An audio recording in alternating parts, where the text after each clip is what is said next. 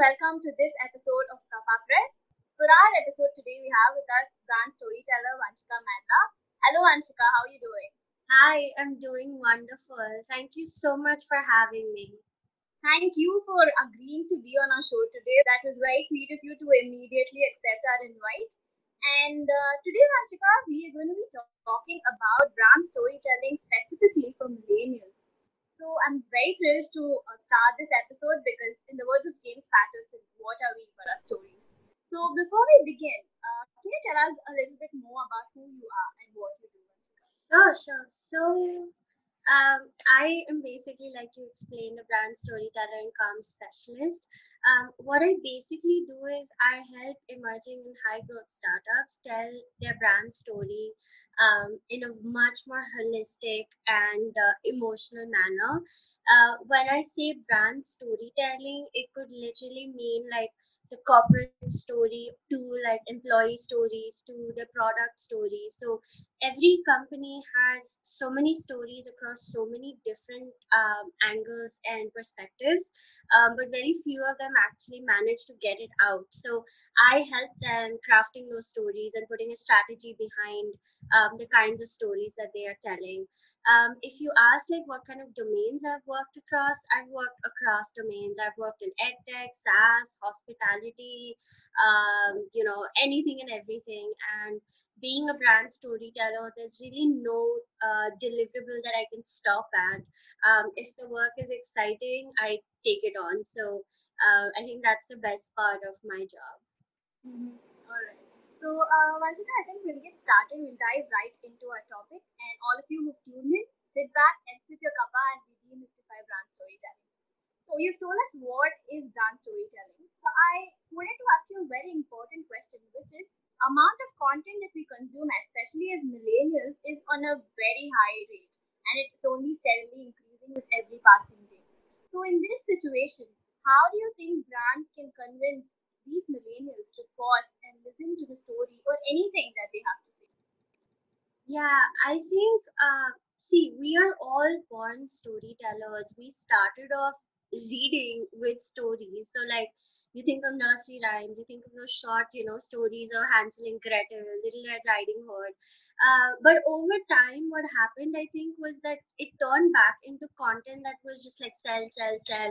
Let's like get people to buy our stuff. Let's do demand gen. And so it lost the essence of storytelling. However, now storytelling has become such an important part of everybody's business and deliverables, and the only way to honestly tell a good story is to bring in the emotions that we have neglected for the longest of time.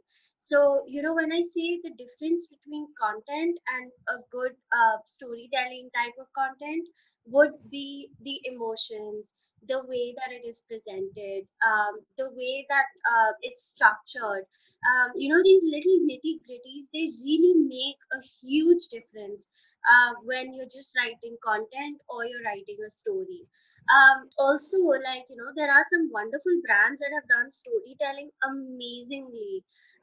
And the only reason why they went viral or why they got the attention of their audience was because they managed to pull out those emotions. So classic example of that would be actually during COVID, right? Like all the shows stopped telecasting and getting, recorded.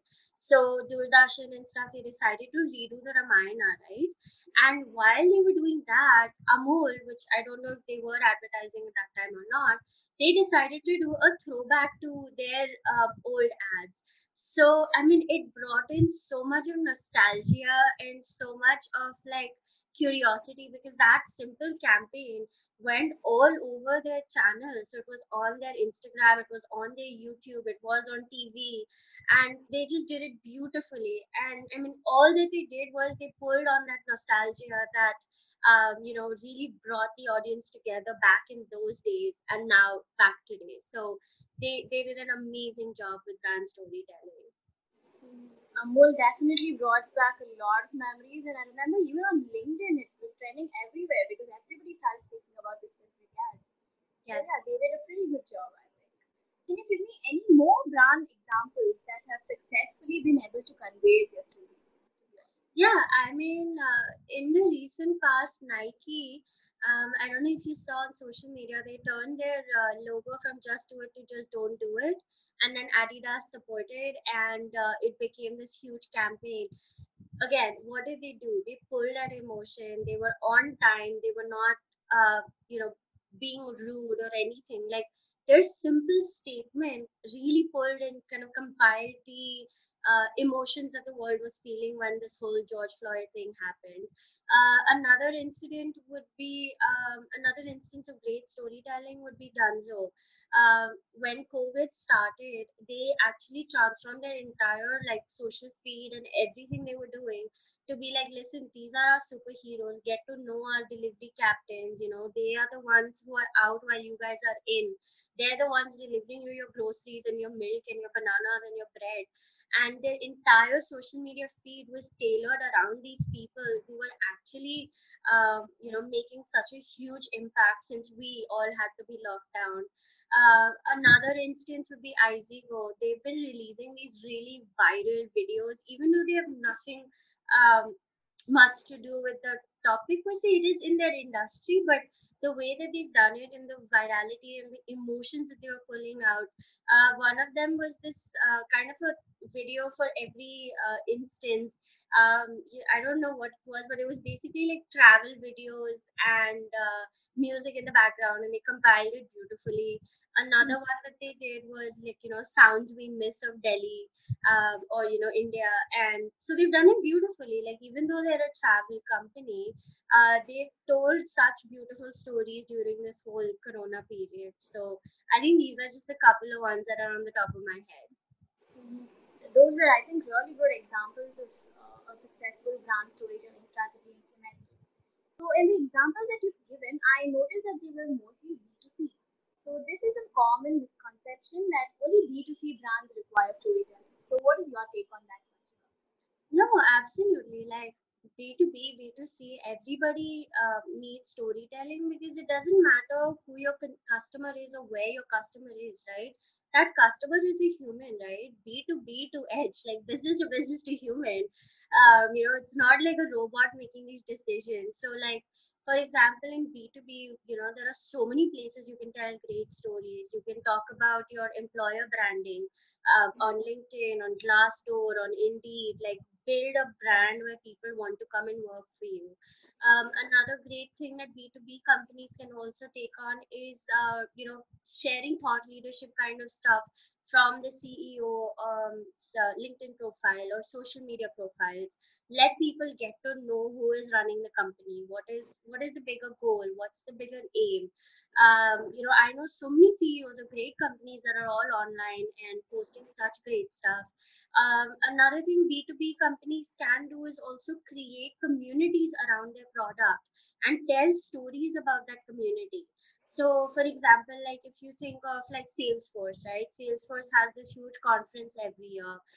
South by Southwest has a huge conference every year. So they're trying to tell the story of their brand along with their customers, their suppliers, their supporters, their people who are advocates for them. And they tell that, obviously one of the instances is a conference, but then there are many other instances. But I mean, a conference is a great way to build a community around your product. So, for example, like if you're Salesforce, your CRM, so you kind of build a community of people who care about CRM, who care about making, work easy for salespeople, ops people, customer support. Bring them together and create a community around your product. So that is what B2B can do. B2C is much more flexible because, like, there are many more stories per se, I would think. B2B, there are not a shortage, there are definitely opportunities. You just need to find them. Mhm. That is beautifully put, Vanshika. Thank you for that brilliant answer. So, I think this brings us to the very last question of this episode. So, if you had to pick just one medium of your favorite brand storytelling, which would be that medium? Because we see a lot of videos, we see a lot of blogs, articles. So, out of these, if you had to pick just one and keep doing that for the rest of your life, which medium do you think you'll pick, Vanshika? I would definitely say video, and I will also add, because this is one of my favorites as well as podcast. Mm-hmm. I think we are running in a generation of such a short attention span. Like nobody has time to read 3-4 thousand word articles. Like literally nobody. They'd rather watch a 5 minute video. So like I think video is gonna do amazing. Everybody, all the brands should really focus on video. And then the next one I would say is podcasting, because that is such a lovely channel, because it doesn't, like, podcasting is a channel where you need to be passive. Video, you might need to be active. So I think those two channels, like if you pick and mix and match, can work extremely well. Because like podcast, you could be at the gym and listening to it. It could be anything. It could be a motivational thing. It could be about B2B. It could be about Dunzo's growth story. I mean, I don't know. It offers you both of that. So I think video plus podcasting put in together as a strategy can do wonderfully. And podcasting is definitely on the rise in India. I mean, US is far ahead, but India is definitely catching up to the podcast trend. So brands, I think you're paying attention to what Vanshika has said so far, and I hope you implement the same as well. So this brings us to the end of this episode, Vanshika. Thank you so much for being Thank here. It's you. been my absolute pleasure hosting you, and I definitely look forward to hosting you again on our show, Vanshika. Sure. Lovely. Thank you guys so much. It was such a pleasure. Thank you guys. Take care and goodbye.